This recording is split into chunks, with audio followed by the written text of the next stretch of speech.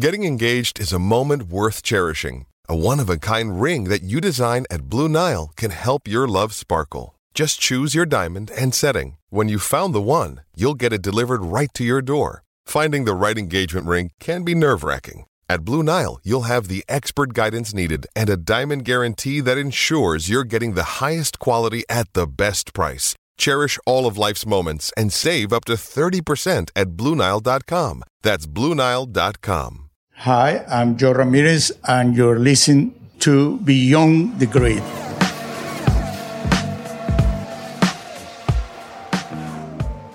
Hi all, Tom Clarkson here with the latest edition of your favourite podcast. It's Beyond the Grid, presented by Bose Quiet Comfort 35.2 wireless headphones. My guest this week for a special summer break edition of the show is someone whose name may not be instantly recognisable to everyone, but he's got more Formula One stories than almost anyone I've ever met. He worked in the sport for more than 40 years and witnessed many significant moments in F1 history from the inside. He was also good friends with many of the sport's biggest figures. I'm talking about Jo Ramirez, a man whose first F1 job was back in the 1960s when he supported fellow Mexican Ricardo Rodriguez. That journey took him to Europe and on a path that saw him work with the likes of Jackie Stewart at Tyrrell, Emerson Fittipaldi at Copersucar, and Ayrton Senna, Alain Prost, and Mika Hakkinen at McLaren. Jo's career was both colourful and long, and at no point, not even at the height of Senna and Prost feuding in 1989 when he was McLaren's team co-ordinator, did he lose his love for the sport or the people that work in it. Jo's strongest association is with McLaren, where he worked for 18 years. But when he attended the recent Hungarian Grand Prix, we caught up in, yes, you guessed it, the McLaren motorhome, for a chat about his life and his most colourful memories. His passion for the sport continues to reverberate through every sentence. I hope you enjoy our conversation. Jo, welcome to Beyond the Grid. It's lovely to have you on the show. And my goodness, when I talk to you, I don't almost know where to start because your career in motorsport has spanned 60s, 70s, 80s, 90s, noughties. I mean, do you have a favourite era? Oh, I think that's an easy question because without a doubt was the 80s and the end of the 80s. That team that we have with McLaren, the untouchables. I mean, Senna and Prost, we won 15 out of 16 races. That's without a doubt the best era. But I'm lucky. I born where I born. Therefore, I have the 40 best years of the sport. The 60s, the 70s, the 80s, and the 90s. I retired in 2001, and then by then, you know, the money is overtaking the sport, the regulation, everything has changed so much that people with like Ayrton Senna looking up there and is turning on his grave because the sport is a lot more different than when I started. That's really interesting. You think Ayrton would be turning in his grave at the conditions in Formula One now? Yes, I think more about the punishment about it. The racing has to be more clinical. You know, we kept seeing just what happened in the last few races between Verstappen and Leclerc. And when Leclerc said, okay, if this is going to be the rules now on, I'll do the same. And he did. So it's good. This is what it's all about. I mean, let them race. Let them race. I mean, we are in a circuit where everybody said it was difficult to overtake. But for Ayrton, there was no circuit difficult to overtake. You know, it was the man that if you see a gap, he'd take it. And he tells you, you know, if you see a gap and you don't take it, you're no longer a racing driver. And that is the essence of the sport. And of course, it's going to be an accident because one want to overtake and the other doesn't want to let overtaking. Therefore, every now and again, there'll be a collision. Why to create so much punishment and... But anyway, I don't want to sound, old and this is how it was, but this is how it is now. Well, Jo, let's talk more then about that period with McLaren. We'll come back to your time at the earlier years. But so you spent 18 years with McLaren. How did it first come about? How did the opportunity with the team come about in 1983? Well, actually, a year before that, a couple of years, I'm not sure, Ron Ron and I were very good friends when he was started as a mechanic and as I was a mechanic and so on. Then so you knew Ron Dennis when he worked for Cooper back in the 60s? Yeah. Oh, did you? Yes. Right. And then there was a period we used to play squash together. Every time we have a weekend free, either in Maidenhead, where I used to live, or in Woking, where Ron lived, And who won? We were actually very, very equal. Sometimes he wins, and Ron is the worst loser in the world. So, but it was good. And then we used to go and eat with my wife at my place or with Lisa in Woking. In fact, it was Sally, not Lisa, at the time. And anyway, then one year he then got into Formula 2, or I can't remember, and he got enough sponsorship that he could have another team, and he told me. And by then I was a team manager with Shadow, and I was enjoying it, having a good time, and I thought, no, I won't do it, and so I didn't. And then the following year, before the engine went turbo, when he took over McLaren in 1981, in 82, he said, "Oh, you must come and work for me and do a nice job for you and challenges and everything." And by then, I was with Theodore Racing, also team manager Theodore Racing. I did my own decisions and so on. And I thought, wow, it was Teddy Mayer, Tyler Alexander. There was a lot of people. I thought, when am I going to be there? In that, it seems suddenly from a small team going to a big team, even if he gives me a good job or whatever, I felt, no, I said, Ron, I'm quite happy where I am. So I didn't take it. The following year, you have to have a turbo. If you didn't have a turbo, you were dead. We didn't have a turbo. No way we could ever have a turbo. So in fact, that was our last year. I had opportunities to go to the United States, but I didn't want to do that. And I was really thinking, my God, stupid me. I should have taken the job with Ron, But I was too proud to call him. But the phone rang again, and Ron said, "So what are you doing? You don't have a turbo engine. What are you going?" "No, yes, Ron, but we're going to do this and that." I was playing hard to get, "Oh, come and see me." So I went to see him, and I had a meeting with him and a meeting with John Barner, and that was it. That was in December, and my official day was the day of the Christmas party of McLaren, and my first kind of job. We had the turbo, we had the Porsche engines then. Part of my job was the relation between Porsche and McLaren, because we used to pay, Mansour Tag was paying the engines, and we used to pay for every nut and bolt and washer, so that was part of my job. Joe, you worked for 8 different teams, Formula One teams. Yes. How different was Ron's team to anything you'd done before? Oh, incredible. I mean, there was all the teams I worked in Formula One, when I was a team manager, ATS, Teodoro, Shadow, and I always have to make sure that we had enough money to keep on racing. That was the biggest problem I have. And I got to McLaren, and Ron said, "Whatever we need, you buy it. Don't worry about the money. I worry about the money. Whatever we need, you buy it. We want to have the best for the teams." We were the best team in Formula One to have the Ford rig test bed for the car. I said, "Ron, this is expensive. How much is that?" It's about $1 million. I said, "You need it? We're going to make us better. Buy it. Don't worry about the money."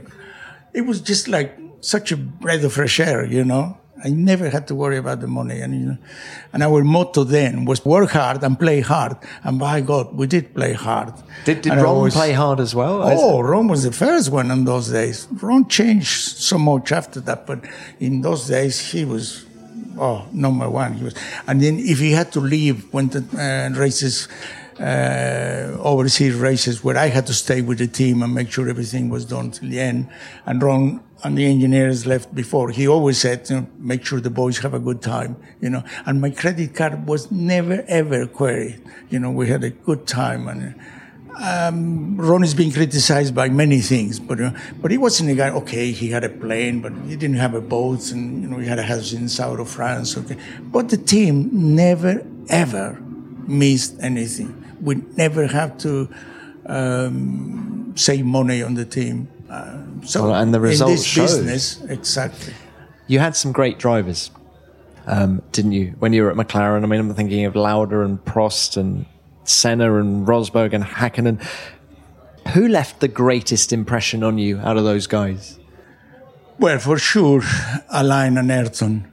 It was very similar between them, and okay, there is a lot of difference, but they never seemed to sweat. They never seemed to try hard. It comes so natural for them. It was amazing. I never understand, like, sometimes Mansell did 17.3 or whatever, and then Alain goes and then did 17.2. Jeez, and Mansell go a little bit quicker again, and then Alain goes again, and another thing. I said, how the hell you can just do one thing? You want to do is half a second, but just what he needed. And he's, no wonder they call him the professor. I think he was so precise and technical. And I always say that the basic difference between the two of them, when Alain had a car 100% to his like, it was unbeatable. Ayrton couldn't touch him.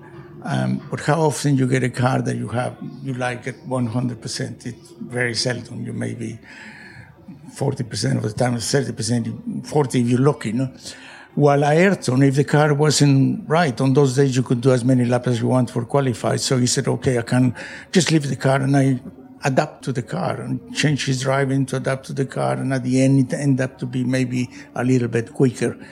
But if the car was perfect, never, like at Paul Ricard once, we, in those days, you have a good practice, and then Goodyear give you 4 sets of qualified, the sticky ones, 1 lap special for qualified. And Alain got the first time, did 1 lap, then a time lap. He came in, stop, and it was top. It was on pole. Take his jeans, take his overalls, put his jeans and his t-shirt. Well, what are you doing? We've got another 3 sets of tires. If he can do a better lap than this, he deserves the pole. I can't. This is my best lap. Bloody Ayrton, I see him on his T-shirt in the pit lane, and he really get mad about it. And I tried to beat him, he never did. So Alain had the pole.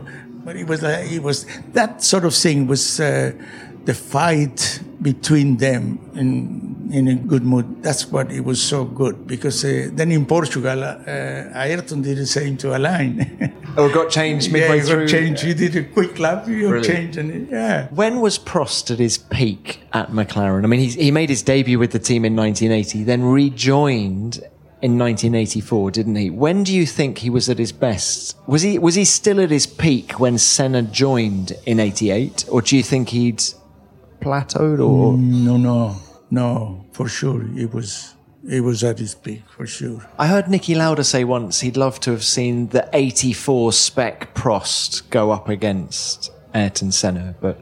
Yeah, but mind you, Keke Rosberg, when Ron tried very hard to get Ayrton, and he couldn't get it. They pay more in Lotus and stay. And Keke Rosberg, which has already driven with Alain in the same with us, he said, it's the best thing that could happen to Ayrton. Ayrton, there's so much they talk about Ayrton. He comes and drives with Prost. Ayrton wouldn't be anybody. He would really... Rosberg rated him that much. Yeah, he rated Prost like the best guy he'd ever compete with. And the good thing with Prost, he never kind of said anything to Ron, why do we get him or get somebody else? Or if he's supposedly to be the best, he accepted with open arms, and he said, well, he will make me better if he's that good. So why did the wheels fall off their relationship? I know people talk about Imola 89, but obviously things had been bubbling away prior to that. Why do you think it fell apart? Yeah, well, really the drop that got off the glass, like they said, it was in Imola for sure, because Ayrton did not respect the agreement. But, before that, he was always saying, Ayrton always thought that we were giving Prost better deals and better engines or whatever, although the engines were always the same. We were all the 5 engines there for a race, and it was the mechanic that chose them. So nothing to do with them at all. So one day, the mechanic from Prost chose the engine for Ayrton, and the other one, the contrary. So the cars were 2 drops of water, really, completely the same. But, there was 2 difficult personalities, characters. They always thought that the other one was getting a better deal. It was one race in Silverstone where we had a lot of problems with the oil tank, or we keep blowing engines. And then we had one that it didn't blow because we were changing the oil tank all the time. And he happened to be in Prost. And, you gave him the best engine and the best oil tank, and not to me. And said, no, how do we know? We're just trying the difference in each car to find out the good one, and then produce 2. No, he wouldn't take it. Bloody hell, it was tough. Ayrton was much more tougher than that. What about your relationship with them? Because you were team coordinator, so what kind of things did you do for them? And was it difficult for you to not take sides? Yes, it was. But then again, I didn't, as I say, I only did the things that benefit them. And I didn't do contracts. Ron did all the big things and the contracts and that. I never even see them. But, I just make sure that they have all their gear, their driving suit, their shoes, their gloves, their helmets. I arrange all that with the different manufacturers that they have chosen, and organize their car cars or the courtesy car cars, and airplanes when they wanted to go somewhere. And really, I didn't get involved in anything more than that, and I tried to do the same for both. And when things got a little bit sticky and they started, I tried to make a joke between them and sort of soften the problem and see where. But would one of them ask you, "What's he doing? How's he getting home?" Was there a bit of that going on? Yes, for sure. There was. There were two circuits, Monaco and Spa. 2 circuits where Alain Prost was the standard there, and he set the rules. And in both circuits, I think Ayrton was about a second quicker, both testing, and it was just unbelievable. He just, when Ayrton get to Formula One, Prost was number 1. So it was Prost, the one that he wanted to beat. He didn't care about Mansell, Piquet, Rosberg. No, we're Prost, So every time we testing or qualifying for a race or practicing, what springs have Prost and what rear wing have Prost, and everything. He just wanted to know and then try it, and very often change things, and he wasn't any quicker than Prost. He said, well, just put the car same as Prost, and then I can beat it. And so it was, but in those 2 particular circuits, he was, I remember in Spa, Ayrton, after qualified, he got himself in such a trance that we leave it alone. He used to go and sit in the track for 5 minutes to, get down the adrenaline that he put to do that quick lap.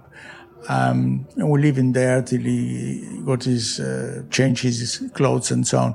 And he was sitting in the floor of the track, and Alain and I were stopped at the other end of the track. I was looking at Ayrton, and Prost was kind of looking at me, and we were looking at the sheets. And he said, where would he be so quick? I said, I can't believe how quick is it for all places in here. Alain was saying, And then Alain said, God, he's fucking quick. And as he said that, Ayrton was listening, and Alain didn't know that Ayrton was there. He was listening, and he just wink an eye. It's just like saying, Lord, I got him now. I'm quicker than him, It was all sort of little games between them. And it's like he said, okay, I wanted to be the best in the world. Alain is the best, and I have beaten him. So you mentioned Monaco. I do want to ask you about Monaco 88. Senna did that amazing qualifying lap, and then he crashes in the race when he's got he's 40 seconds up the road or whatever he is. Is that a defining race in the career of Ayrton Senna, do you think? Do you think he came away from that disappointment and changed his approach in any way? Or what are your memories of the race as well? I think so, for sure, because by then it was some of the first races that he started racing against Prost, and he was obsessed about Prost. So having made the pole completely stratospheric, and Gerhard was after, Gerhard blocked Alain for 50 odd laps or whatever it was. And so he built up a lead of 56 seconds, I think. And then finally Alain got rid of Gerhard and started getting faster and faster, and record lap after record lap, and he was getting the seconds every lap. Of course, Ayrton see it. Alain second, and he's gaining on him, so starting himself lap after lap and record lap, etc. And Ron is shouting to him, he's never going to catch you, no way, it's 50 seconds you got in front, slow down, concentrate. And he just wouldn't hear it, he just processed behind, he had to go quicker and quicker. And he got there and he missed the corner, hit the guardrail on the inside, and he went on the other side, and that was it. His race was finished. And then nobody could see him till about 9 in the evening. I keep calling, and it was this Brazilian lady that used to look after the flat and made the food when he was there. And the phone didn't answer at all. In the end, how did you know he was there? Well, where he crashed, it was very convenient, almost in the entrance of his apartment. Oh, okay. Avenue Princess Grace. Avenue Princess Grace. Yeah. So he just walked there. So you knew he was there and not picking up the phone? Okay. Yeah. And eventually, about 9, 10 o'clock at night, Isabel got the phone and said, "Oh, no, Senor Ayrton is not home. He's not home." "Oh, yeah, for sure he's there. Where else could he be? Come on." Isabel, please tell him it's Jo. Actually, she knew me because the night before I had dinner in her flat there. And I said, "It's Jo. Please tell him. He will take the phone." He said, "Don't tell it he's wrong. Tell it it's Jo." And eventually I could hear Ayrton, and "Okay, give me the phone." And Ayrton was almost still in tears then. He said, "Oh, I must be the most idiot on the world." He said, "I don't know what happened. The steering wheel came out of my hand." When he hit the inside barrier, I think. But yes, he's really, I think psychologically he had to change from then on and say, well, Prost is another driver. I don't have to get so obsessed about him. Sometimes I will beat him, sometimes he will beat me. But it's better keep cool and finish the races. Don't make mistakes, I think. What language did you talk to Senna in? I speak always if we were alone, in Portuñolo, half Portuguese, half Spanish. What, you had your own language? Yes, kind of, yeah. And because he speaks a lot of language as well. And but when we were with the team, every time Ron here talking, the official language of the team is English. Okay, so. Yeah. With LinkedIn Jobs, we tap into a network of more than 1 billion professionals to help you find quality professionals quickly and easily for any role you need. Marketing wizards? Found them. Software engineers? Found. That project manager I could never seem to hire? And found. LinkedIn Jobs quickly matches your roles with candidates with the right skills and experience. In fact, 86% of small businesses get a qualified candidate within 24 hours. Post your first job for free and get started at linkedin.com/spoken. That's linkedin.com/spoken. Terms and conditions apply. So when the relationship fell apart in 89, was it always Prost who was going to end up leaving the team? Or do you think there was ever a chance it could have been Senna who'd gone on? No, I think, no. By then, I think it was clear to Alain that he was the past and Ayrton was the future, as far as Ron is concerned. So I think that for Alain was to continue with McLaren or try to go elsewhere. And he had the opportunity to go with Ferrari. And Cooper, we tried so hard to keep him, but But, one thing I can relate it, he said, "You like your job?" I said, "Yeah, I love my job." "Okay, I love my job too," he said. "I like racing. I love racing. But if I have to race against Ayrton on the same team, it's not pleasant anymore. I don't feel right. I'm not frightened of him. He's not going to beat it. I can show I have beaten him before. But I like to enjoy my work. If I don't enjoy it, you cannot perform at the same level." And I could understand that. To me, I've never ever had a job. I mean, this is a way of life. It was my hobby, and somebody paid me for it. So I did understand that. We couldn't. Great shame. And then the way they end up, I used to talk so many times with Ayrton and say, "Look, Alain in Ferrari, very often you're going to be in the podium together. You may as well finish the field and shake hands and be friends." I wouldn't shake hands, that bloody frog ever, He didn't relax at all. His attitude towards Alain didn't relax at all. But then the last year, when he retired, Prost, and it was known, I believe they even had lunch together on that Imola. Imola 94? Yeah, whether it was the day of the race or the day before. I believe they had lunch in the motorhome. Was your relationship with Senna as close in 94 once he left McLaren? Did you stay in touch? Yes. Well, yeah, we did. And in fact, when he died, the night before, he said, "Can I ask you a favor? We still, yeah, for sure, anything, I said, we're working on different flags, but we're still friends. And, he said, "Could you get me a helicopter to take me to Fort Lee, where he normally put his plane?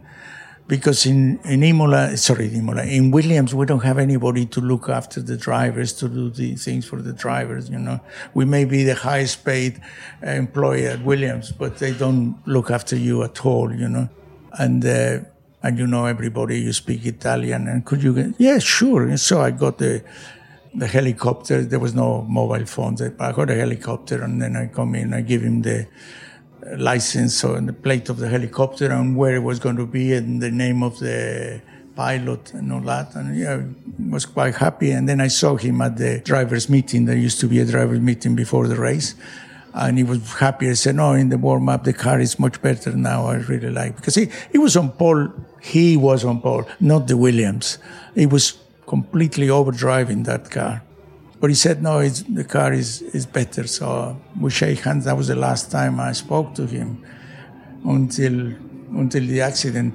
But like Michael Schumacher said, he was behind and he saw the way that Ayrton was driving. And he said, "There's no way. He's not going to keep this driving the whole race. He's totally out-driving the car." So I just sit behind and wait till get tired. That's interesting, isn't it? So the body language of the car would suggest that Ayrton was still pushing, because I was going to ask you, some people have claimed that Senna was contemplating retirement at the time. What's your take on that? No. Of course, he was very upset whenever he had a big accident, and with Ratzenberger, he was really... But there's so many stories, like you said, that... the night before, he thought that Professor Watkins said, "Ayrton, you don't have to race. You don't want, why do you need to keep on racing?" And I don't know. Yes, it's true to say that it was a little bit disenchanting the way that the Formula One was going on. Just like Sebastian Vettel is now. But that he had thoughts of retiring, no, I don't think so. And if he was going to retire, he wasn't going to retire with Williams. He would probably go with Ferrari and retire with Ferrari. Well, he had dinner with Luca de Montezemolo on the Wednesday before Imola. Something that Luca told us on the Beyond the Grid podcast, actually. So did you go to Senna's funeral in Sao Paulo? No, I had my ticket. I had everything ready to go. And the night before, I spoke with his mother and his father, and we couldn't even speak, we're trying to, and we were both crying, and I said, and in the end I said, "Bloody hell, what am I going to do that?" He was hero in Brazil, the most beloved person in Brazil, and everybody's going to be crying and sad, and no, I don't want to be there and part of that, so I canceled. I didn't go. But I mean, Jo, death. You worked through an era of Formula One where death wasn't commonplace, but it happened a lot. I mean, if I mention some names, both Rodriguez brothers, Ricardo, I know you were very close with in particular, but then you were working on Francois Sever's car in 73, and of course he died at Watkins Glen, and then there's Senna. And did you ever struggle to keep going? Did you ever fall out of love with the sport because of what was happening to these people? Probably when Ricardo died, yes, I really thought, wow, what am I, because even Count Volpi de Misurata, which he was going to help Ricardo in his future, and he was building these ATS new cars, he stopped doing that because he was very close with Ricardo, and he said, I don't want to be part of someone losing his life because I'm producing the car. And that's when Ricardo died, I had a big depression, and I thought, do I really want to do this or go back to Mexico? No.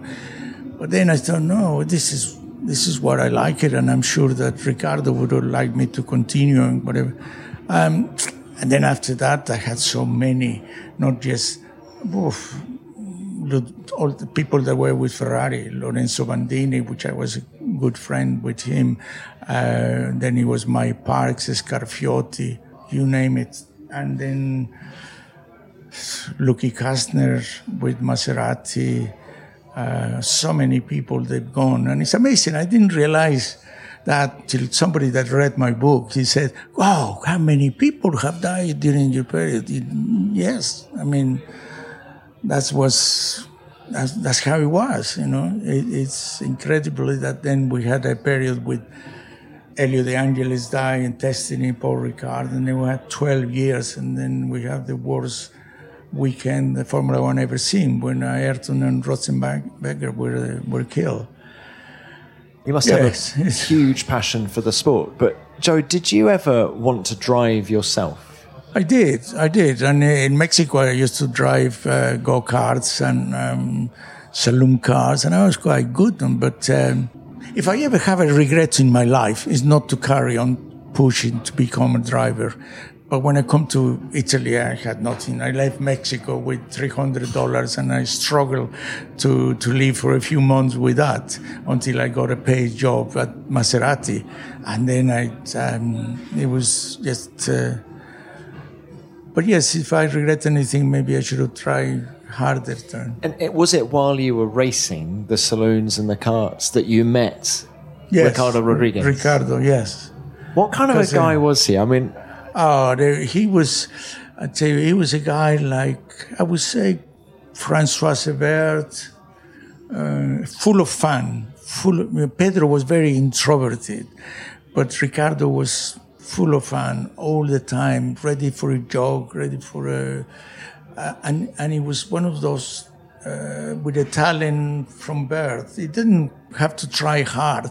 Someone like Graham Hill, which he wasn't a Jim Clark. He tried very hard and succeed. For Ricardo, everything comes so easier. So he was a fabulous guy, really, really was. And properly quick. Oh, I'm sure he would be one of the greatest. And we would never know, but we never had the opportunity. But at the time, I mean, he was just mega. I mean, is it true that you shared a hotel room with him in Modena? In Modena, no, we didn't share a room, but because he was married, but then he was with his wife. Oh, okay. But in the same hotel. No, in the same hotel. Before they gave me I call it a broom cover, because it was a very small room, but I was paying almost nothing. And in fact, I didn't pay anything until I got my first job. Then I paid the hotel, and then I got a little room in a family in Modena. Now, you also worked... I mean, your career is quite phenomenal. I don't think there's another man alive who has had the career that you've had. Obviously outside of Formula One as well, but even in Formula One. And you were the best-looking car, the nicest-looking car that I think, ever seen in Formula One, that Eagle Westlake. Dan Gurney. Something else. Yeah, Dan. Did you realise at the time just what a beauty that was, or is it something that you only appreciate afterwards? Well, no, I think we did, and also because everybody come and tell us, we have the first one to use the titanium exhaust pipes, and they were beautiful pipes made on the B12, so you have 6 pipes and 6 the other one, and the color was beautiful. And the shape of the car, and the cars on those days with no wings, with just proper racing cars, they look beautiful. I love to see them every now and again, and I love that they still have brackets that I made. It's very good. Even now, even now. So, can you remember Spa when Dan Gurney won that? Yeah, huge moment. Fabulous. I mean, that was our first win. Well, we won the Race of Champions, but that was the first Grand Prix win for Eagle and for me. That was the first of my career of 116, which is. Tell us about Dan Gurney. I mean, he was. I mean, so I'm told he was the one guy that Jim Clark really feared. Absolutely. Is that right? Yes, and in fact, it was in a Race of Champions once. Clark was leading. Dan, I don't know, it was third or fourth, and then he would start catching up. He got behind Clark, and Clark was so worried driving on his mirrors and lost it. Unusual mistake for Jimmy to lost it in bottom bend, and Dan went to lead the race, and then he had a problem with the spark plugs, had to stop to change. Now, the story of Dan always had problem with the car, changing teams at the wrong moment, because he should have been the first American world champion. He was, not the first, because Phil Hill in was 61, wasn't 61, there? Yes. But he was a great man. One of the best bosses and friends I had, even until he's dead last year. Joe, what about the concept of being an owner-driver back then? I mean, how did he juggle the two roles? I know, sometimes we thought, we should let him to concentrate more on the driving. But then he got a manager that he was doing that, and he got a little better. But he was a great fiddler. He liked to do things all the time. I remember we didn't have the pits that we have now in Spa. We was walking at the back of the garage in the hill in the gravel with the car. And I remember standing up on the door of the track. The car was there in an uphill on the gravel, and he said, I think that you give it a little more toe in on the right front. You sure? Then, yeah, look at it, doesn't look me. So I gave it, you have to.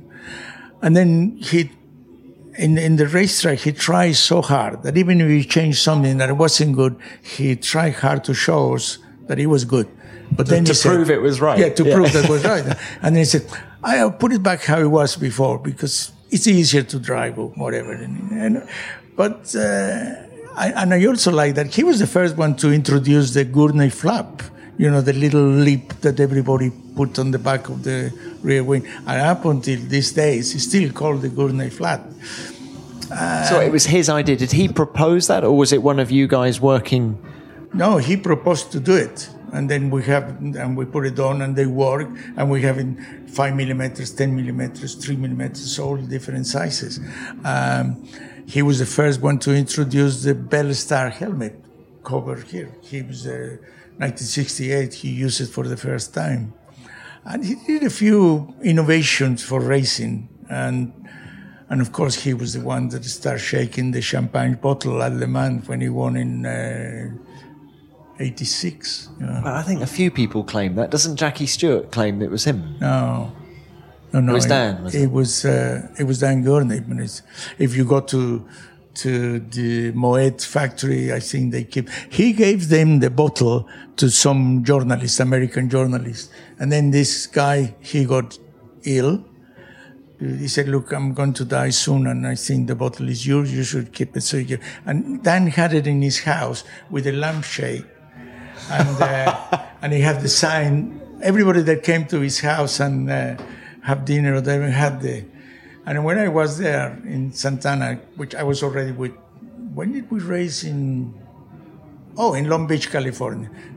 I went to his house with dinner with them, and he had this lamp with the senators there, Clark, you name it, Americans, and everyone. And said, you got to sign. No, Dan, I can't sign with all these superstars here. But I was pleased, and I signed it. And then I believe that when he started to get ill, Dan himself, he gave it to Moet. I'm not sure, or probably still in the factory. But they had a cabinet in there too. I love that. The tail of the champagne bottle, and it was Dan who did it, not Jackie Stewart. But talking of because he did it in Le Mans the first time, and then the next weekend is when he won Spa in Formula One. So he did it then. So he was the first in sport cars and in Formula One because it was one weekend apart. Jackie Stewart, Tyrrell, very different vibe, obviously. I mean, there was, what was it, the woodshed? I think that's where they built with. Just describe Tyrrell to me. How different was it to what you'd experienced before? I think the period that I worked with Ken, that was one of my best stages of my life. Absolutely loved it. It was a real family team. Everybody pulled the same way. We all helped each other. There was no politics, bitching, anything on the team. It was unbelievable. I'm very proud of a picture I have in my book where it's 25 of us. And that was the team. The 6 of us that go to the races, the rest that build the cars, the factory, including the accounts. And it's amazing. It was 25 people, including Nora, Ken's wife. Incredible team. It was superb. And when I joined McLaren, there were 64 of us. When I left McLaren, it was close to 800. It's amazing, Well, that was so. Yeah. But with Ken, it was really super. Having dinner with. He was always very good to everybody. All the team was a quite small team. Stay in the same hotels. Like in Austria, we stay in somebody's house. Big house, and he accommodated. Would Jackie and Francois? They would stay with you? Yes, we stayed all together. We had dinner all together, and it was a proper family team. I was just remember I was talking to Jackie early in the morning because somebody asked me. I was talking with Simon from Sky TV because he was watching at practice, and he had this little telephone and watching at the cricket, the Ashes. And I said, once an Englishman, always an Englishman. And it reminded me of Ken Tyrrell. He loved his cricket, didn't he? So much. And I was talking to Jackie. I said, remember when, I think it was Brian Sachs, Jackie come in and said, Ken, this car is undrivable, understeer, oversteer.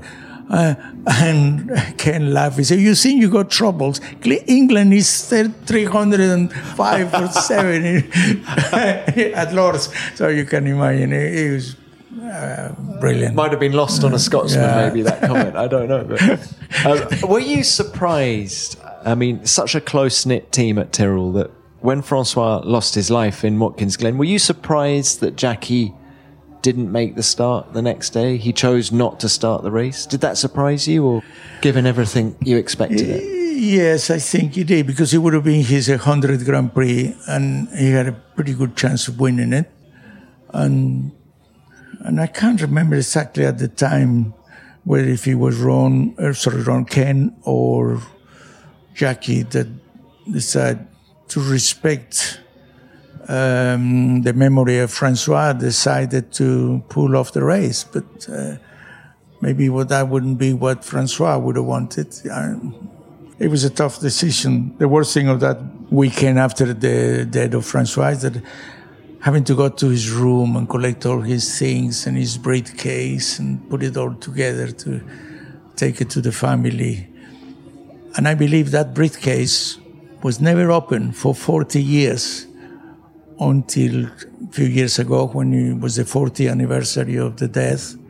And they made something in Paris. I was invited, but I couldn't go. Jackie went. And I think that they opened the briefcase then. It's amazing. Has the camaraderie among the drivers, the friendship among the drivers, changed? Oh, big time. Yes, that's probably one of the things that changed a lot. There was much more united kind of club. Now, the GPDA practically don't exist. It's there, but it's so hard, and it's not. Lewis Hamilton don't approve of it, or don't go to the meetings, or don't know. I don't know, but it's bad because the top guys are the ones that they have to make it work, and a lot of the things that they criticize about the sport is because they themselves don't get together to fight for a better this or better that. But everybody had their own agendas, just like the teams, so it's very difficult to I think the together. GPDA is probably stronger, actually, at the minute than it's been for a while. But I always think it's the advent of private jets that has ruined the camaraderie, because now, 2 hours after the end of the race, the drivers have all disappeared, whereas I guess back in the day, everyone was on the same plane and travel was harder back then, wasn't it? So you may have had to spend an extra night in the hotel after the race, or that's something there that's changed. The special charter flights, and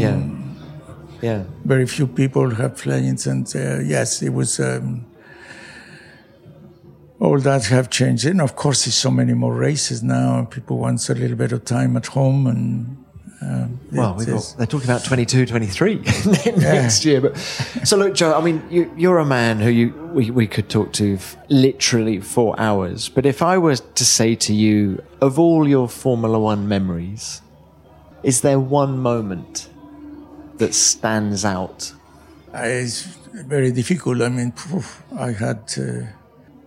I had a really exceptional career. I've been lucky to born when I did, but I've always is one that always the Adelaide Grand Prix in 1993, which is the last race that Ayrton won with McLaren. It was an exceptional weekend. I think I thoroughly enjoyed it, and. Although it was a sad weekend, but anyway, we put the car on pole, and it was the first pole of the Cosworth engine for 10 years. And just before the start, it was the last race for Alain Prost. He was retiring, so it was another person that was very close to me and to the team. We were at the par with Ferrari with 103 wins each. So whoever wins Adelaide would have been 104, and up till the moment, the most successful Grand Prix team. And I remember at the start, just before the start, Ayrton kind of called me, and I didn't realize why, like if he wanted me to do his bells, but normally he did it himself. He did the last pull on the bell. He just wanted to talk to me without doing it on the radio for everybody to listen, So he grabbed me by the arm, very strong, and he said, "Joe, I feel so strange to do this for the last time on a McLaren." And I said, "Well, if you think you feel strange, imagine us. We didn't want you to go, so we want to miss you." And then I said, "I can't tell you how important this race is for us to win. So if you win this, I would love you forever." And then I saw his eyes were kind of wet, and I thought, bloody hell, I made it emotional, and the race is about to start, But like a good Latin, he was a very emotional guy, but he could control it. And then, of course, won the race. After the race, it was Tina Turner concert in the grounds, and we were there in the front row, and he took Ayrton to the stage and danced with her, simply the best. If a song is being sung at the best moment, that was that. It was just more tears, I'm guessing. Oh, the whole stadium was just about to go. It's and I got the video, and it's still not strong enough to see it. No, Joe. But every time I hear Tina Turner, I really know. You're a fan. Yeah. Yes. So you must be pleased, I guess, to see McLaren on the way back, it seems. They've had a much better season so far, haven't they, this year? Yes. Yes, I'm very pleased and very surprised. I think we're all very surprised how quick Lando Norris have become. When they first got him, and I thought, God, I needed somebody stronger to push Carlos. But by God, he's got stronger. And how much has he changed? What Formula One do to you? You know, last year it was a very, timid, doesn't speak, and now it's Lando, Yeah, Lando. They're a great team, actually, and Carlos, great guy as well. They get on well. Yeah. They're driving really good, so it's good. I'm really pleased. Old Hamilton's still doing the business, isn't he, at the front? Yeah, with the car they have. I mean, Mercedes have really reached perfection, And when they're not quick on this Friday, they get around. They're quick on the Saturday. They are really perfectionists. I said to Toto said, "Oh, come on, don't say you done the same." I said, "No, but we done it just for a few years, but you just doing it too long and too much. Sometimes you still have the first, the two Mercedes, first and second, and the third car half a minute later. It's just the domination has been far too strong and too long." You said that to Toto Wolff. Sure, he welcomed that. But it's not your fault. It's not their fault. I think my hat with them. They the ones that get it right. It's everybody else's fault. Yeah. For sure. But I know he himself admitted, yes, we would like a little bit more because it's better for the sport. And you need to be pushed, But I mean, this is the fascination of the sport. And you're still so passionate about it. That's what I love. Do you watch all the races now, even the ones you're not attending? Absolutely. And I watch it with Movistar in Spain, which is doing an incredible program. This 24 hours Grand Prix every day. You have all Grand Prix. And during the race, they have Pedro de la Rosa, which is fantastic, and Tony Juncarella, which is very good on the technical side. Albert, they are an incredibly team, very, very good. So I hope we always have... They're going to enjoy this podcast. I hope we have a Spanish driver, and they keep doing it, Movistar, because it becomes so expensive to do it. Now, whatever... I don't care how much I have to pay, because I have to see them. There's no way. But I can see that many people, they're going out of the sport because it's too expensive and because it's been boring. But we have shown this year there's no boring now. The last 4 races, I know, with Leclerc and Verstappen, they really showing. And Lando as well. So the new young generation they're coming through, aren't pushing, they? Well, Joe, what a pleasure to speak to you. Thank you so much for sharing some of those memories. You don't look a day older than when I first met you 25 years ago.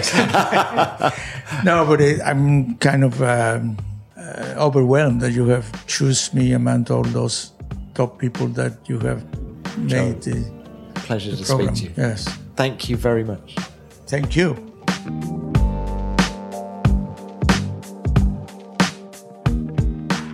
What a racing life. Can you imagine trying to keep the peace between Senna and Prost when they couldn't even look at each other?